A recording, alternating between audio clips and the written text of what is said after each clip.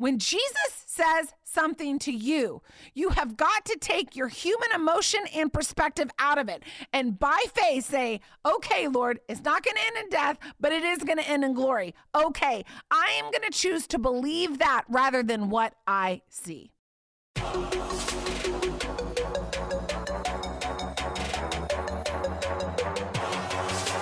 It's time now for the Autumn Miles Show. Let's go!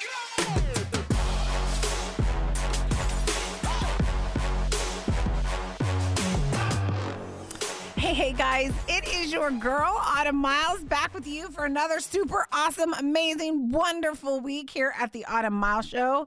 God bless you to all of you. Thank you for joining me. I feel like the Lord keeps talking to me about what I'm going to talk about after the break. So I keep writing notes down, but it's going to be a good day today. I can't wait to open God's word and let it feed your soul as it has fed mine already this morning.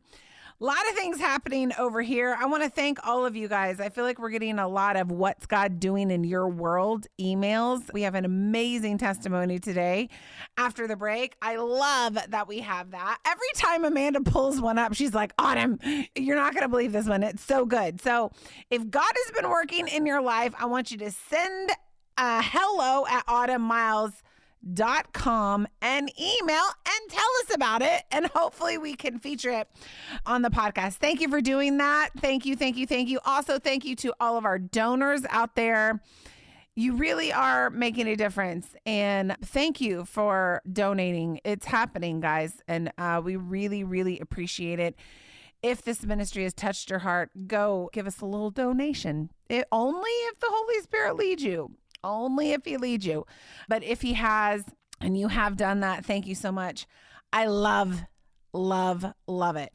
I have so many things that I could talk to you about today about what God is doing in my life and what is he doing in my life. I've got a story that I'm going to tell you about my son Moses.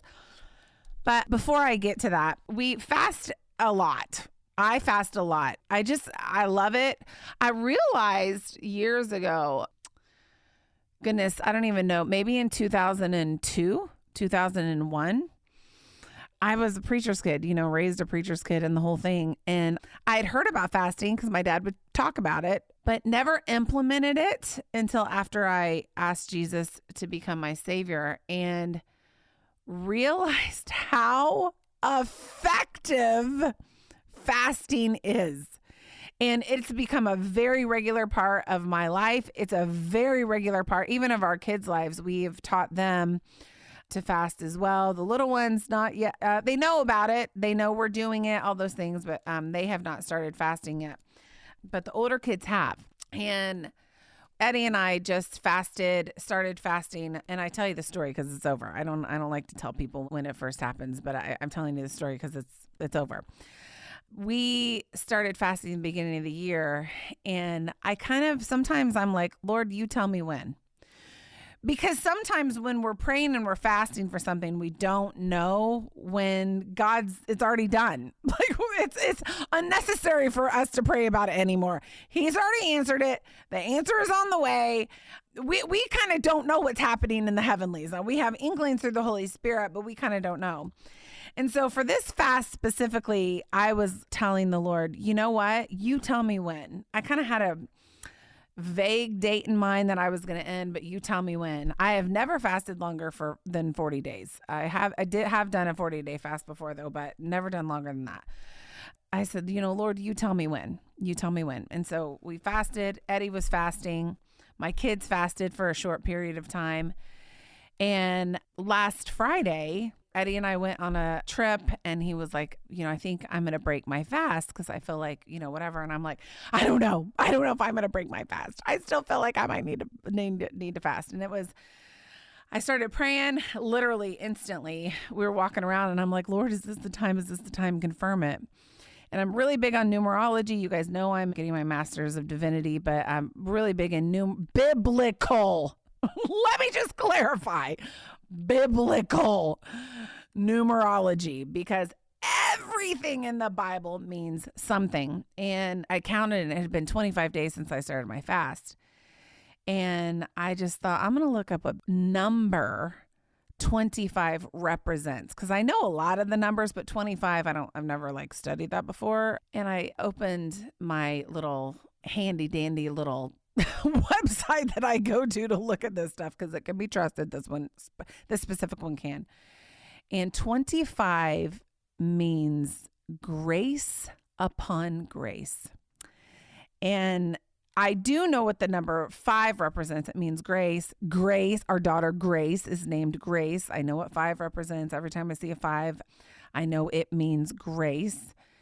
And 25 was just so special because we have been through such a crazy year.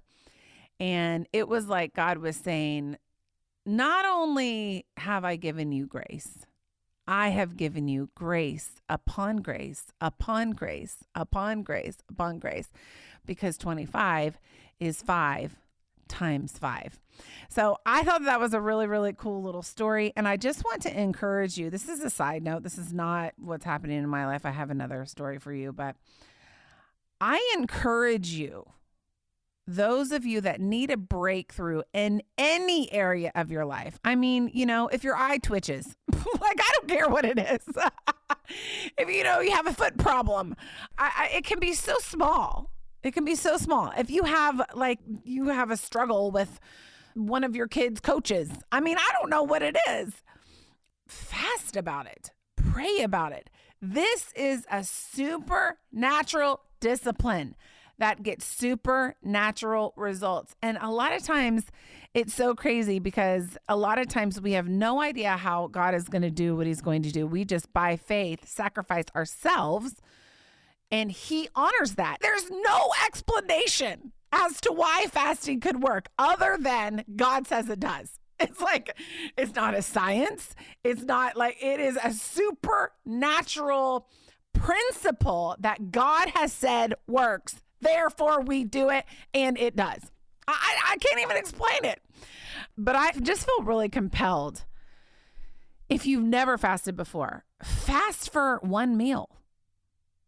That's nothing, okay? There's a lot of trendy, like, weight loss fasting. I'm not talking about that, guys. I'm not talking about the weight loss, like, fast, like, whatever. I'm talking about a spiritual fast. Fast for a meal. Fast for a meal for a week. See what God does. Start small. Fast sugar. Fast. I'm always like a big believer on you fast your needs, not luxury. I'm not a huge fan of fasting social media for, an hour. No, that's a luxury, guys. It's not a need.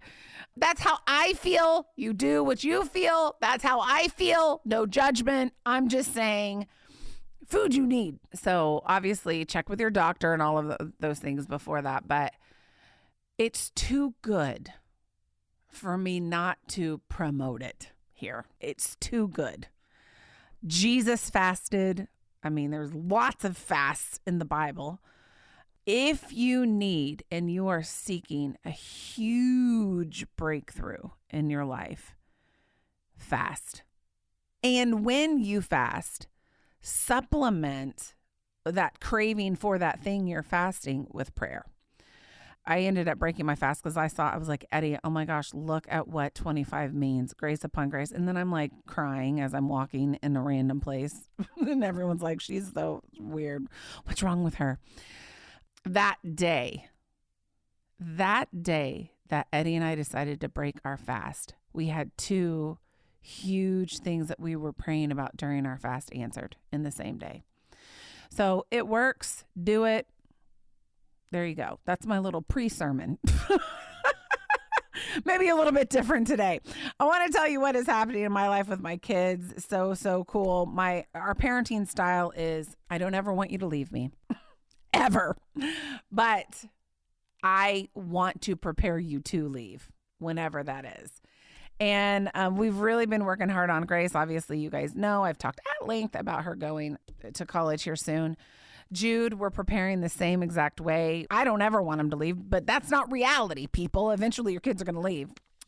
And I think, successful parenting to me is teaching them the disciplines and things that they need in order to be successful out there. Like, how to do your laundry, how to separate laundry, how to make a dinner for yourself so you can survive and I don't have to be there. How to clean, like actually clean, deep clean, get out the Comet and the toilet bowl cleaner. Those types of things are really important. How do you get gas as a woman late at night? All of those things, we're really teaching our kids, and it's trickling down to the younger kids. And this blessed my heart, y'all, so much. I got up this morning. My kids take baths in the morning. And so, unless they're dirty, unless they've been like rolling around in mud or something, which Haven would never do. But Moses, that's pretty normal. But I always get them up first thing in the morning. They take a shower, they, whatever, and get them ready. And then I'll go, brush my hair and all that kind of stuff, make my coffee, whatever. And I came into our kitchen. Moses took like a turbo shower, which I don't know how thorough it was, but it doesn't matter because he blessed my heart. I came into the kitchen and he looked at me and he said, I made breakfast for myself. And I said, baby, that is awesome. I love that. Now they know how to do the basics. Like they've known since they were 5 how to make toast and stuff like that. But he said, I also made breakfast for Haven.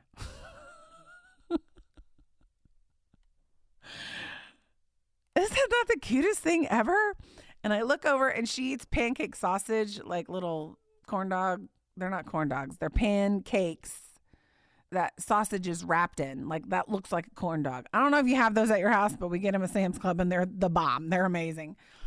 But he'd heated it up for her. She likes orange juice, so he got her orange juice. And he made himself an apple juice because he likes apple juice. And he was making himself some toast. And I said, buddy, you made you guys breakfast? And he said, yes, I just wanted to be helpful. How precious is that? I mean, this kid is like everything. He's my kid that like all the other kids want to be on my social media. He don't care. He's usually, rolling in the dirt somewhere or fishing or whatever. He's not my kid that's like, he's not an attention seeker, I wouldn't say. But I just feel like I want to honor him because that blessed my heart so much. And sure enough, I looked over and it was like really, really precious. And we've instilled that in him, do something for other people. And here it is. It's like 6 a.m. in the morning and he's making breakfast for his sister. And I make breakfast for them every day. So anyway, it blessed my heart. I love that kid so much. He is so delicious. So anyway, that is what's happening in my life. That was a lot. But you know what? I really felt compelled to tell you both of those things. We'll come back after the break and we're going to talk about my boy, Lazarus. We're going to talk about him. He's one of my faves. And I think I have something really cool to share with you guys. Okay, we'll see you in a bit. Every day, a new day, yeah. Vibing in the spirit makes me have a blessed day, yeah.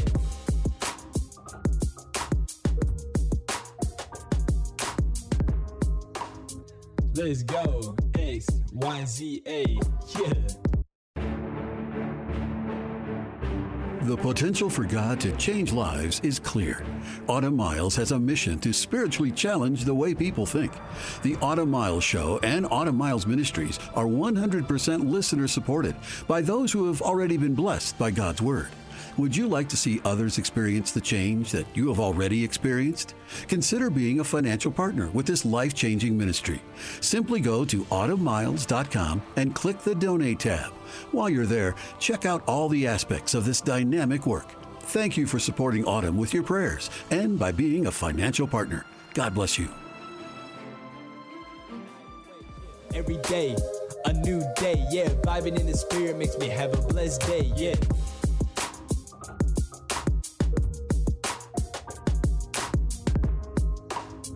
Let's go, X, Y, Z, A, yeah. Okay, guys, we're back. I love my boy, Laz. I love him, Lazarus. I almost named a kid Lazarus, but Eddie wouldn't let me. Maybe if we have a dog, I'll name my dog Lazarus because I just love him so much. He's like, this story is like amazing in scripture. So he would not let me name anyone Lazarus. And I think I should be allowed to name a boy Lazarus, but we're not having any more kids. So Let me offer that to a baby name for you. If you are pregnant, would you consider the name Lazarus? Because the story is unbelievable. Anyway, I want to talk to you about Lazarus in a little bit of a different way. Now, I think that I have preached this particular passage of scripture a lot of different ways over the years, like so many. But there's a couple things I want to point out to you today that I've never highlighted specifically. I want to talk to you about your Lazarus has a purpose. Now, we're going to read the text here in a minute, but this is the overarching theme that I want you to get. Whatever Lazarus that you have in your life has a purpose. Now, let me tell you the story of Lazarus. Lazarus, best friends with Jesus, okay? Lazarus and his sisters were best buddies with Jesus. Lazarus gets sick. He eventually dies.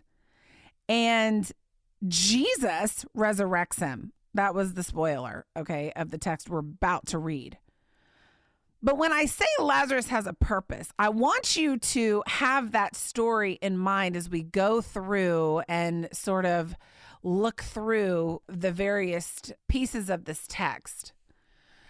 Because I want you to identify what in your life is dying, sick. This does not just have to be your body, okay? Is it your emotions? Is your mind? Are you run away with anxiety? What in your mind is sick? Or what in your life has died? That's not just a person, okay? This could be your belief that you'll reconnect with your daughter. This could be a lot of different things. Your finances look pretty dead. You don't have enough to make it to the end of the month. This could be your desire to go to church. Whatever it is, I want you to look at what is your Lazarus. What is something that is sick or dead in your life? And we're going to apply the principles Jesus gave us in this text to that thing, okay? I want today to specifically focus on what Jesus said, okay? We're going to go through this whole text. I'm going to read it, and then we're going to go back and solely focus on what Jesus said. So let's pick it up. John 11 says this. John 11, now a certain man was sick, Lazarus. I want you to insert what in your life is sick. Maybe you don't have any problems. I do. I know there's lots of things in my life that are kind of like, they could use some antibiotics. You know what I mean? A certain man was sick, Lazarus of Bethany, the village of Mary and her sister Martha.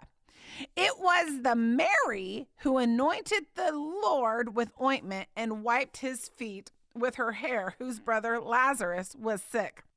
So the sisters sent word to Jesus saying, Lord, behold, he whom you love is sick. But when Jesus heard this, he said, the sickness is not to end in death, but for the glory of God, so that the Son of God may be glorified. Now, Jesus loved Martha and her sister and Lazarus. So when he heard that he was sick, he then stayed 2 days longer in the place where he was. Then after this, Jesus said to the disciples, let us go to Judea again. The disciples said to him, Rabbi, the Jews were just seeking to stone you, and you're going to go there again. Jesus answered, are there not 12 hours in a day? If anyone walks in the day, he does not stumble because he sees the light of the world. But if anyone walks in the night, he stumbles because the light is not in him. Verse 11, this he said, and after that he said to them, our friend Lazarus has fallen asleep, but I go so that I may awaken him out of sleep. The disciples then said to him, Lord, if he's fallen asleep, he will recover. Now, Jesus had spoken of his death, but they thought that he was speaking of literal sleep. So Jesus then said to them plainly, Lazarus is dead, and I'm glad for your sake that I was not there, so that you may believe, but let us go to him. Okay? I'm going to stop it right there because this sets up exactly what I was just speaking about. Okay? He's sick, but he's not dead. But Jesus knows what's getting ready to happen. He's not dead, but he's getting ready to die. And it's important for Jesus that he dies. Okay? This is very strange and very counter what we want to believe about Jesus at all. Okay? He went through healing everyone, but in this particular case, it was important that Jesus stayed longer and allowed Lazarus to die. That sounds harsh, and yet that's what happened. I want to specifically focus on Jesus, okay? Verse 17, I'll pick it up in 17. So when Jesus came, he found that he had already been in the tomb for 4 days. So they turn around, they go to Bethany. When Jesus came, he found that he had already been in the tomb for 4 days. Now Bethany was near Jerusalem, about 2 miles off. And many of the Jews had come to Mary and Martha to console them concerning their brother. Martha, therefore, when she heard that Jesus was coming, went out to meet him, but Mary stayed at the house. Martha then said to Jesus, Lord, if you would had been here, my brother would not have died. Even now, I know whatever you ask of God, God will give you. And Jesus said to her, your brother will rise again. Martha said to him, I know he'll rise again in the last day. Jesus said to her, I am the resurrection and the life. He who believes in me will live even if he dies. And everyone who lives and believes in me will never die. Do you believe this? Listen to what Jesus is saying. She said to him, yes, Lord, I believe that you're the Christ, the Son of God, even he who comes into the world. Now, Mary gets involved, and she says the same thing Martha does. Hang with me because this is really good. I'm going to end this really, really good. Lord, she says, if you would have been here, my brother wouldn't have died. That's not necessarily true. Jesus was Jesus, and Jesus died. So that's not true, okay? That's not necessarily true. He had the power to heal Lazarus. He didn't have to be there to heal Lazarus. He had the power to heal Lazarus far away. He could have just sent word, thought a thought, done anything. He could have healed Lazarus no matter what, okay? And we saw him doing that in the rest of the Gospels. But they believed that the only way that Lazarus could be healed was if Jesus was actually present in Bethany at their house to heal him. And that's not necessarily true, okay? Jesus therefore saw her weeping, and the Jews who came with her also weeping, and he was deeply moved in his spirit and was troubled. And he said, where have you laid him?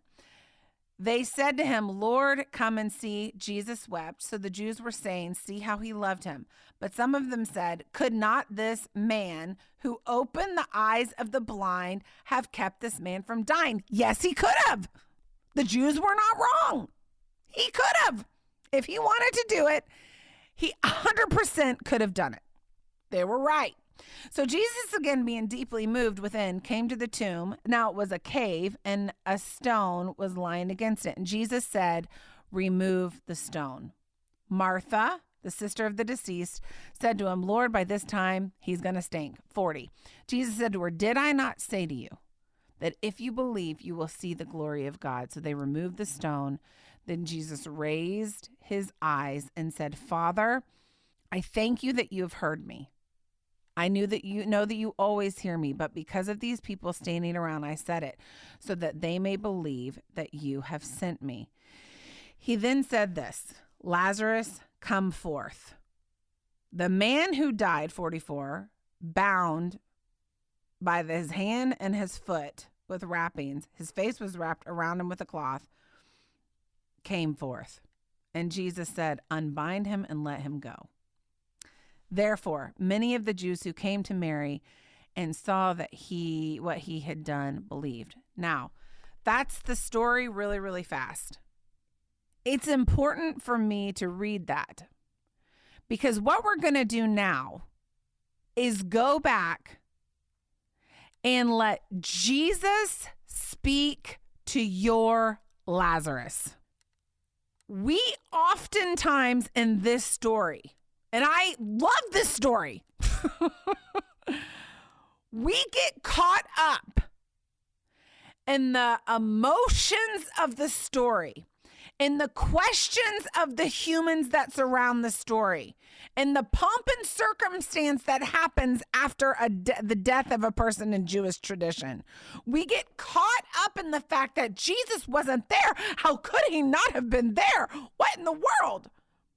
We get so caught up in everything that's happening around this story, rather than zeroing in and focusing very specifically on what Jesus was saying out of his mouth about Lazarus. Okay? Today, you've got your little Lazarus in your mind. Okay, what is that? I don't know what it is. Whatever it is, you know what it is. If you've got one, you know what it is. Today, I want you to try to separate your human emotion, your thoughts, your expectation of Jesus. I want you to separate, just for 1 second, try to compartmentalize how you feel versus what Jesus is about to say. Okay? Because when we intermingle how we feel, a lot of times it will contradict what Jesus says. And it's very important for us to zero in and focus in on the words of Jesus and let those words bring us life and be our guide in situations where we are dealing with a Lazarus, okay? So we're going to focus on the red letter version of John 11. What did Jesus say? It will give us insight into our own Lazarus, okay? We're going to go back. Here we go. Verse 4. Jesus had just gotten word. Lazarus is sick. Verse 4. But when Jesus heard this is what he said. The sickness is not to end in death, but for the glory of God, so that the Son of God may be glorified.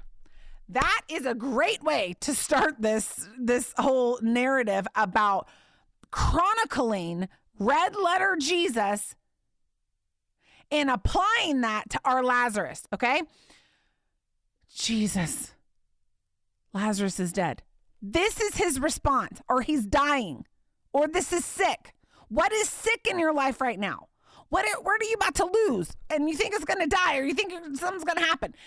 Apply Jesus's red letter words to that thing. What did he say? The sickness, verse 4, is not to end in death, but for the glory of God, so that the Son of Man may be glorified by it. I have claimed this passage of scripture a lot. This is not going to be the end of me. When I'm faced with something that I'm like, well, this is sick in my life, or this situation, bad. It looks like things are going down the tubes. Looks like there's going to be the death of a career, the death of a this, the death of a that here.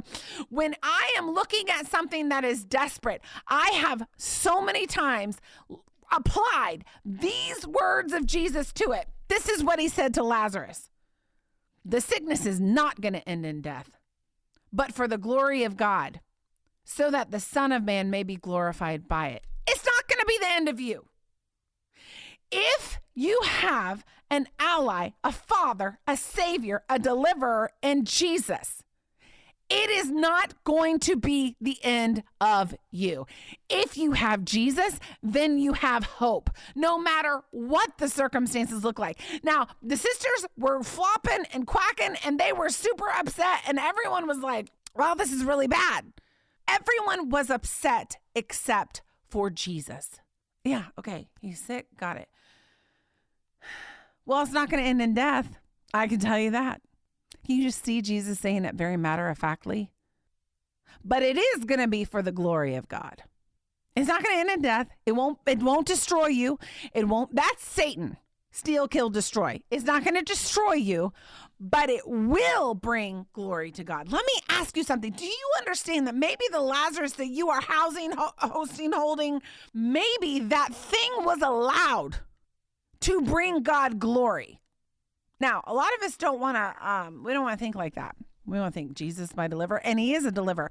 But it's his decision when to deliver, how to deliver, through what avenue to deliver. That is his decision. And most of the time, it's never the same. You could be facing the same situation, and he'll deliver you 45 different ways from it. Apply red letter Jesus words to your Lazarus. It's not going to be the end. It's not going to end in death. But it is going to be for the glory of God, so that the Son of God may be glorified. Receive that today. Let hope spring up in your heart today. Okay, this isn't going to take me out, but the way God delivers me is going to bring him glory. And I'll have no part in the glory. Only God can claim that glory. That's the first thing that he said. Verse 5, it says, now Jesus loved Martha and her sister and Lazarus. So when he heard that he was sick, he stayed 2 days longer. Now Jesus isn't talking here, but he knows what he's doing. Everyone knows what he's doing. In the place where he was. I don't think he had to say much more after the sickness is not going to end in death, but it is going to be for the glory of God, so that the Son of God may be glorified by it. It is going to end in glory. It's not going to end in death, but it is going to end in glory. He didn't have to say nothing. Mic drop, there you go. And it was the disciples and Mary and Martha that had to believe what he said was fact. They should have separated their emotions from what was actually, what looked like it was happening from what Jesus said. See, this is where we get into trouble. We use our emotions and we try to make sense of what Jesus said, but they had no idea what was getting ready to happen. When Jesus says something to you, you have got to take your human emotion and perspective out of it. And by faith say, okay, Lord, it's not going to end in death, but it is going to end in glory. Okay, I am going to choose to believe that rather than what I see.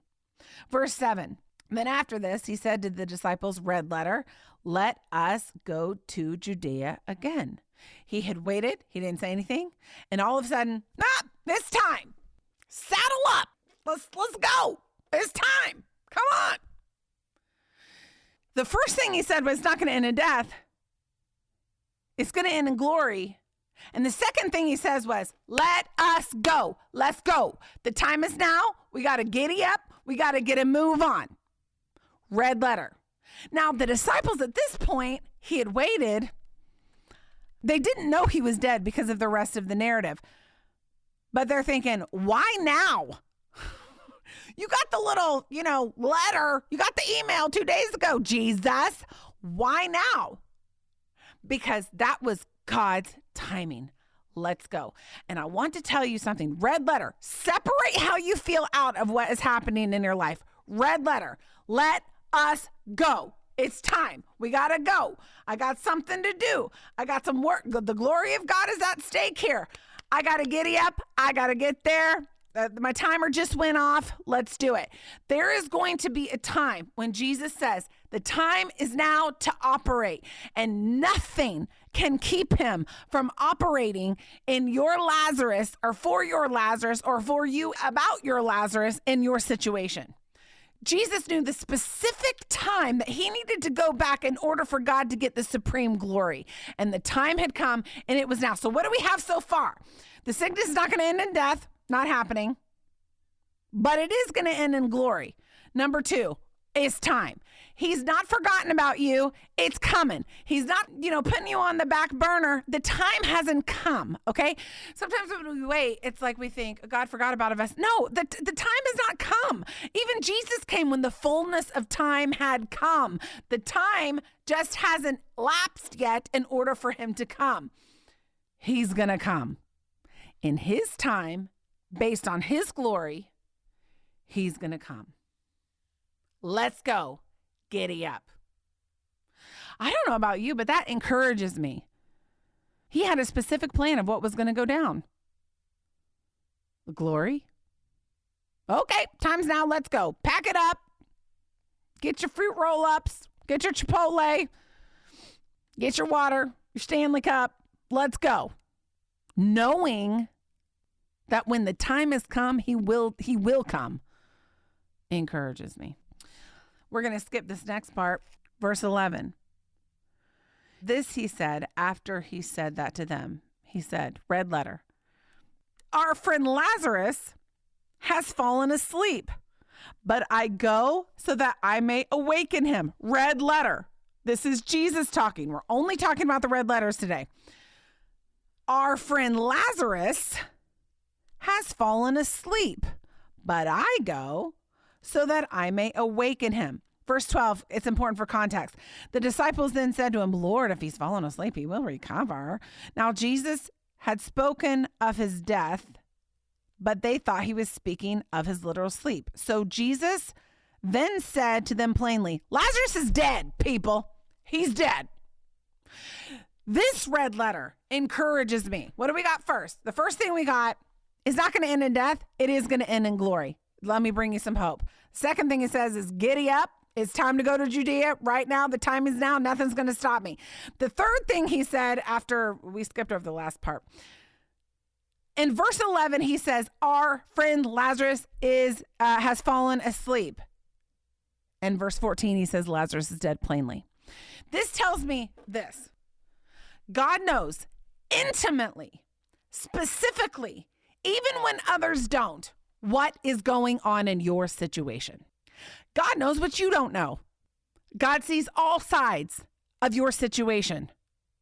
He knows the precise moment that Lazarus died. He knew that he died without getting a letter or telegram or an email or a text message or a direct message. He knew all of those things. He was intimately acquainted with Lazarus' situation, and he knew specifically what was happening when nobody else did. Here's the thing. In your situation with your Lazarus, you don't even know what's all happening. You don't even know what all situations and circumstances and people are in play and things are at play and things that are at risk. You don't even know. But this red letter statement of Jesus gives me hope for my Lazarus, because he knows more about my problem than I do. Apply that.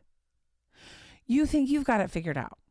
And you think you're like, well, I have a perfect solution for whatever I'm dealing with. And if Jesus would just get on my page, on the right page, then, he could fix it. No. He knows it better than you do. The disciples had no clue. Clueless.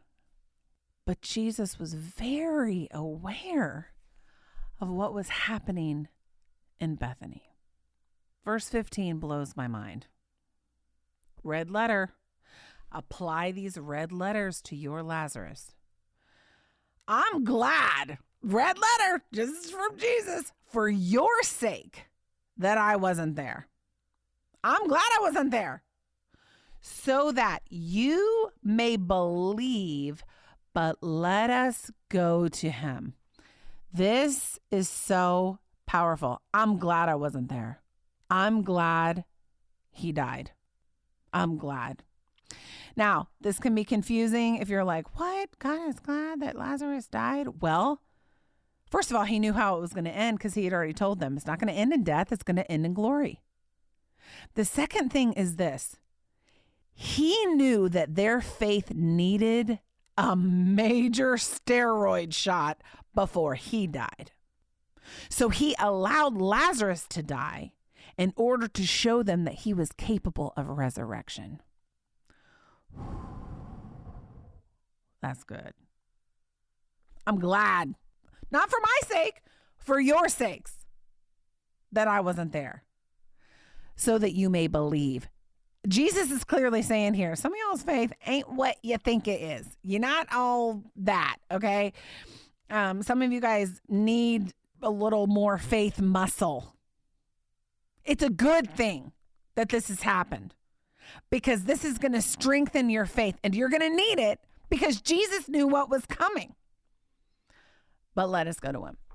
Apply that to your Lazarus. Have you ever thought of what you're facing is actually a good thing? Friday, my husband looked at me. We're having a conversation about life. And he said, we're talking about one specific situation in our life. And he goes, that had to happen, didn't it? And, I'm sitting there going, of course I did. That had to happen. And he said, I needed that to happen. Now, in the moment when that, in quotation marks, when that thing was happening, he did not like it. He did not think it was good. It was not good. It had no hope. It was really, really, really, really bad.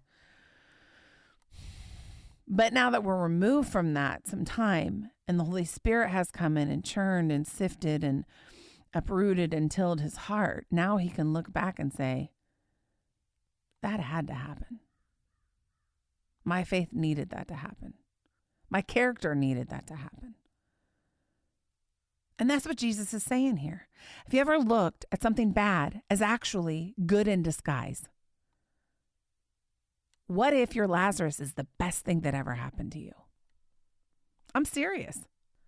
I can tell you time and time and time again of things that were a Lazarus that I thought, this is awful, only for them to turn out to be the best thing that ever happened to us. Our adoption is one of them. We got scammed 2 years later. We got scammed for a purpose because we got Moses and Haven, and those were our children. I remember getting rejected by I Am Rahab. No, I didn't get rejected. They were actually going to take the book. A specific publisher was going to take the book. But they said, I have to change a lot of things. And they're an amazing publisher. But I just said, I just don't feel right about it. And I thought, this is terrible. No one's ever going to pick it up. No one's ever going to let me write. I love this. This book needs to be written. It was awful. And then I met with a publisher who said, no, we love it exactly how it is. And they published the book. Listen, what are you facing?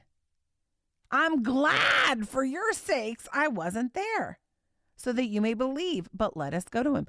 Sometimes things have to happen the way that they happen in order to increase our faith, to strengthen us on the inside, or for God to get the glory.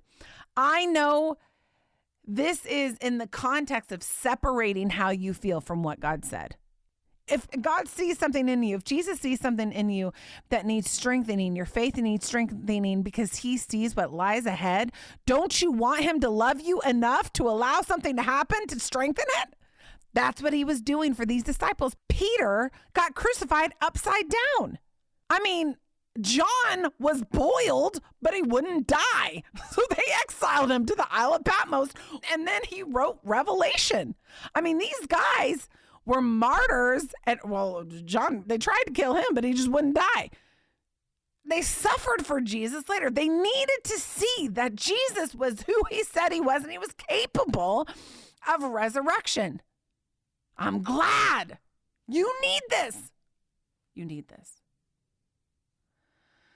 Martha enters the scene. She sees Jesus and she runs up to him because he's coming, because giddy up, it's time to go. Well, he arrives. If you would have been here, my brother would not have died. Now, that's not true. That's what we think. God, you missed it. You didn't, if you were just here, if you just would have showed up on time, this wouldn't have happened. If you would have delivered me the way I want. Now, that is a humanistic standpoint. Could Jesus had saved him if he was there? Absolutely, he could have, but he could have done it far away. All right. He chose not to do it. All right. Jesus said to her, what did he say? She's freaking out. She's mad because she thinks he turned up 4 days too late. And what did he say? What did he say? Now her emotions say, what did he say? Your brother will rise again. That's all he said. You will rise again. I need that. Your brother's going to rise again. It's going to happen. She flops a little bit more. I know that he will rise again to the resurrection of the last day. And Jesus said to her, red letter, apply this to your Lazarus. I am the resurrection and the life. He who believes in me will live, even if he dies. And everyone who lives and believes in me will never die. Do you believe this? He's looking at Martha and he's saying, here you put your trust in me being here when I am the resurrection. I am the resurrection. And I am about to do something that you'll never forget. It will be legendary until the end of time. And you're going to have a front row seat. I am the resurrection. You don't need all of these other things that you think that you need. Woman, you need to look at me and believe that I am capable of doing the craziest, hardest, most ridiculous thing ever. And then he says this, do you believe this? Talk about, I don't know, Jesus. Do I believe this? And let me ask that to you. Red letter Jesus. Apply that to your Lazarus. Do you believe right now that he is capable, able, and willing to resurrect your situation in whatever way he defines resurrection for you? Do you believe that right now? Red letter. Apply his words to your situation. Do you believe it? Do you see how when we take the emotions, the frustration, the situation out of it and kind of compartmentalize our human reactions, we hear stability, peace, reassurance, truth, and power. The enemy wants to cloud our minds with the narrative of the disciples of Mary and of Martha and the Jews and all of these people. He wants to cloud us. And he wants us to focus on that and those things, the emotions therein, rather than the few statements that Jesus said. When you have a Lazarus in your life, no matter what that is, your focus should be, what did Jesus say? Red letter. Mary comes, has a little convo with Jesus. She says the same thing. If you would have been there. The next statement that he makes is in 34, and it says, where have you laid him? Jesus is getting in there. All right, guys, I'm here. I'm going in. I'm going to do what I came here to do. The next thing he says is remove the stone. I love this because I feel like there is always, when we're facing a Lazarus, a financial Lazarus, of, work Lazarus, or a medical, physical Lazarus, there's always something that he has to remove. There's always something that is a barrier between deliverance and not. Remove the stone. He goes in there and he makes this statement to Martha. He says, did I not say that if you believe, you would see the glory of God? Didn't I tell you that? Yes, you did. He hadn't done the miracle yet. He was about to, but he hadn't done it yet. And Jesus has a gentle reminder for this dear sister. Did I say that? Do you remember that? I need you to remember that, because you're not going to remember much after I do what I'm getting ready to do. Do you remember that I am the resurrection and life? Do you believe this? Do you believe? They removed the stone, and Jesus raised his eyes, and then he prayed. He prayed to God about Lazarus. Father, I thank you that you have heard me. I know that you always hear me, but because of these people standing around, I said it, so that they may believe that you've sent me. Lazarus, come forth. And homeboy just walked on out of the grave. Lazarus, come forth. Dead things, come to life. Sick things, come to health. Finances, be restored. Child, come home. Marriage, healed. Cancer, gone. Hurt, forgiven.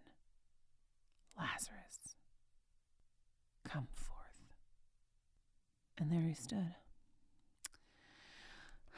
I want to set the scene for this moment, because we have the disciples, the sisters, the Jews, Pharisees, Sadducees, They're watching this. And it's undeniable because he had been dead. And they're thinking, oh my goodness. He just walked out of the tomb. What? No doubt there was a hush that went through the crowd. Jesus had said from the beginning, it's not going to end in death. It is going to end in glory. And he consistently reminded those in the story of what was going to happen. None of their emotions happened. None of their frustration was valid in the end. Now, we're human and we have those things. But in the end, what Jesus said in the beginning came to pass. The last thing he says in the story is unbind him and let him go. I think that's powerful because here they had prepared his body. They had put him in the tomb and all of these things. And Jesus is stepping in and he's saying, not so fast. I appreciate you guys being so thorough, but let's take all that stuff off of them. I just feel like this is a powerful perspective for you who are facing a Lazarus. Your Lazarus has a Jesus, and he is very involved, intimately involved. He knows things are going to happen before they even happen. And he knows things that have happened and you haven't even heard about yet. And every single one of these things, he will use for his glory. Your Lazarus has a purpose. A couple things I just want to bring out in closing that I just think is cool. Lazarus loved Jesus. It talks about Jesus loving Lazarus, but Lazarus loved Jesus. This reminded me of our series on Job. Lazarus loved Jesus. And a lot of times we think if we are followers of Jesus, this isn't going to happen to us. It's not us. I mean, he's going to deliver us. Well, he allowed Job to go through a lot to encourage us. Jesus loved Lazarus, but Lazarus loved Jesus.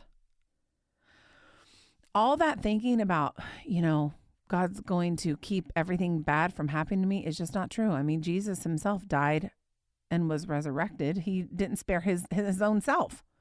Sometimes God chooses people like Lazarus and Mary and Martha because he loves them so much.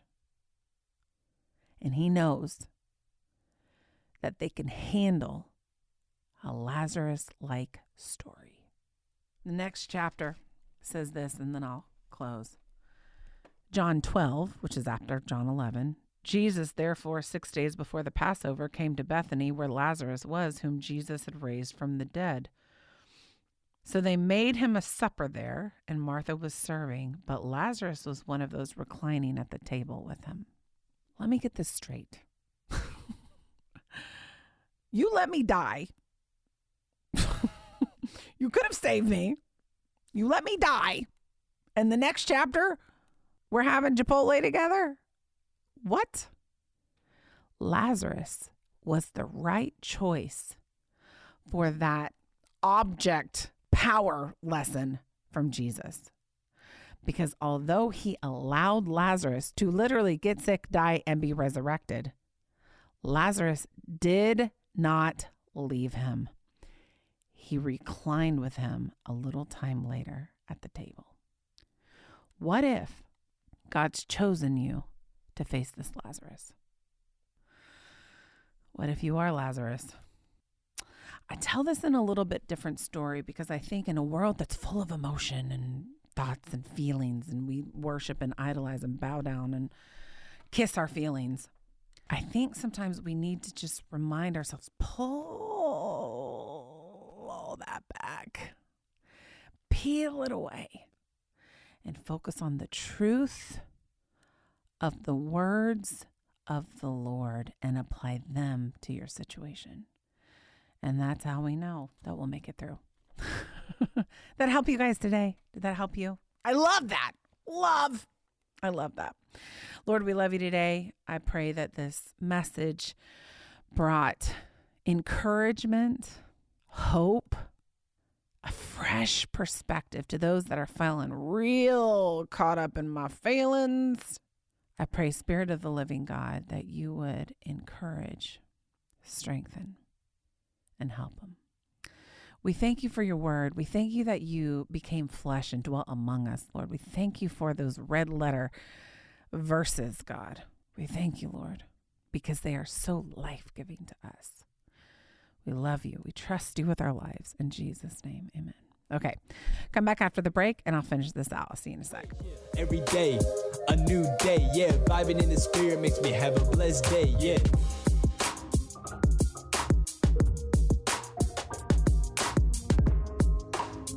Let's go. X, Y, Z, A. Yeah. Hey guys, it's Autumn, and I want to know, family, what is God doing in your life? If you have a recent praise report about God's faithfulness, we all want to know about it. I want to know, my team wants to know, and your brothers and sisters in Christ that listen to this show want to know. You can share your story by emailing hello@autumnmiles.com, or you can direct message me on Facebook or Instagram by searching Autumn Miles at the top of the page. I want to hear about it, guys. Let's tell the world what God is doing in your life so we all can be encouraged by your journey of faith. Every day, a new day, yeah. Vibing in the spirit makes me have a blessed day, yeah.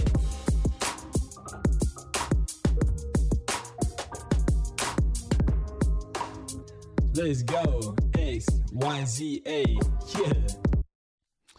Okay, guys, we're back with a testimony. Love this testimony. Love it. And it goes really perfectly with what we just talked about. She says, a few years ago, I experienced back-to-back miscarriages. My husband and I decided to take a break as it was too much emotionally to possibly go through again. Oh, totally get it. We felt very stuck. So my husband altered his career path. I also switched up a few things in my life and went back to school. Fast forward 4 years. I'm at a new job. My husband has become a firefighter, and we decided to start trying again. We're more joyful. Our marriage has grown stronger, and our trust in God is so much deeper. We, of course, desire a family, but this time God has given us such a sense of peace and calm no matter what the outcome. And, sometimes God just needs to get you to that place. Are you idolizing that thing? Or are you trusting in that pregnancy test? Are you trusting in me? That's what happened to me and my husband. It was like, are you idolizing adoption? Or do you trust me, the God who gave you the concept of adoption? I love that this whole testimony doesn't end in, and we're pregnant and we have 5 kids. Although I love those testimonies. This is different because they're praising God even though that hasn't happened yet. And that is where God blesses. When our hearts are saying, God, I don't get it, but you know what? I trust you no matter what. No matter what, I trust you.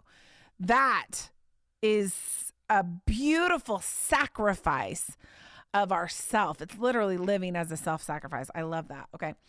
Question. Can you explain the saying, love the sinner, hate the sin? Well, to me, this is, I feel like this is pretty self-explanatory, but I have learned over the years that there are people in my life that I love because it says that Jesus was a friend of sinners, okay? He loves sinners. Thank God, because that means he loved me. But just because we love the person does not mean that we have to love something that they're doing.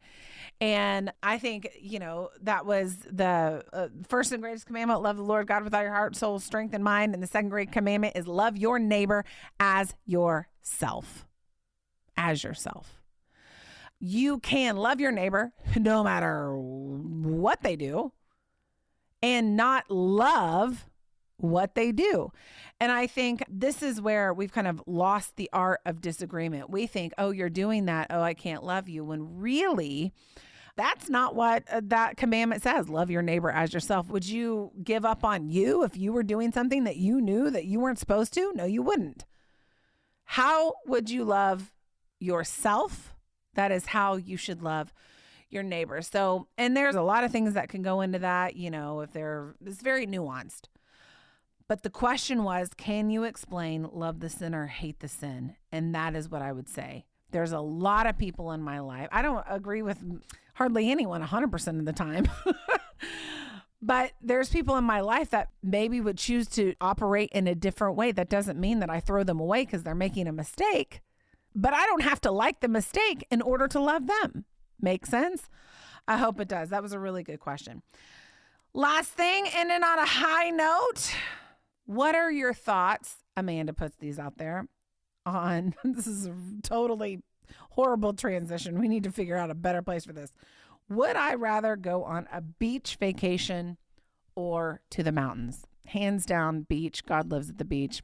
I would go there I'd go there right now. Actually, I'm going to go right now, right this second. I'm going to go get on a plane. Definitely beach all the time. Love you guys. Have an awesome week. I'll see you right back here next week for the Autumn Mile Show. You guys are awesome. Thanks for listening to this episode of the Autumn Miles Show. To find out more, go to autumnmiles.com. Once you're there, you can check out the many resources that Autumn has available. From her books and past episodes to her video series, we've got all the tools you need to help you grow deeper in your relationship with God. Once again, that's autumnmiles.com. To get connected and for more encouraging content, you can follow Autumn on Instagram, Facebook, and YouTube. Just search for Autumn Miles in your internet browser. We appreciate your prayers and support for this ministry. It's because of you that we have been able to impact millions of people worldwide, and that we can continue to serve those who need to hear Autumn's message of victory and promise. Find out how you can come alongside us when you go to autumnmiles.com. Just search the top of the index for the support tab.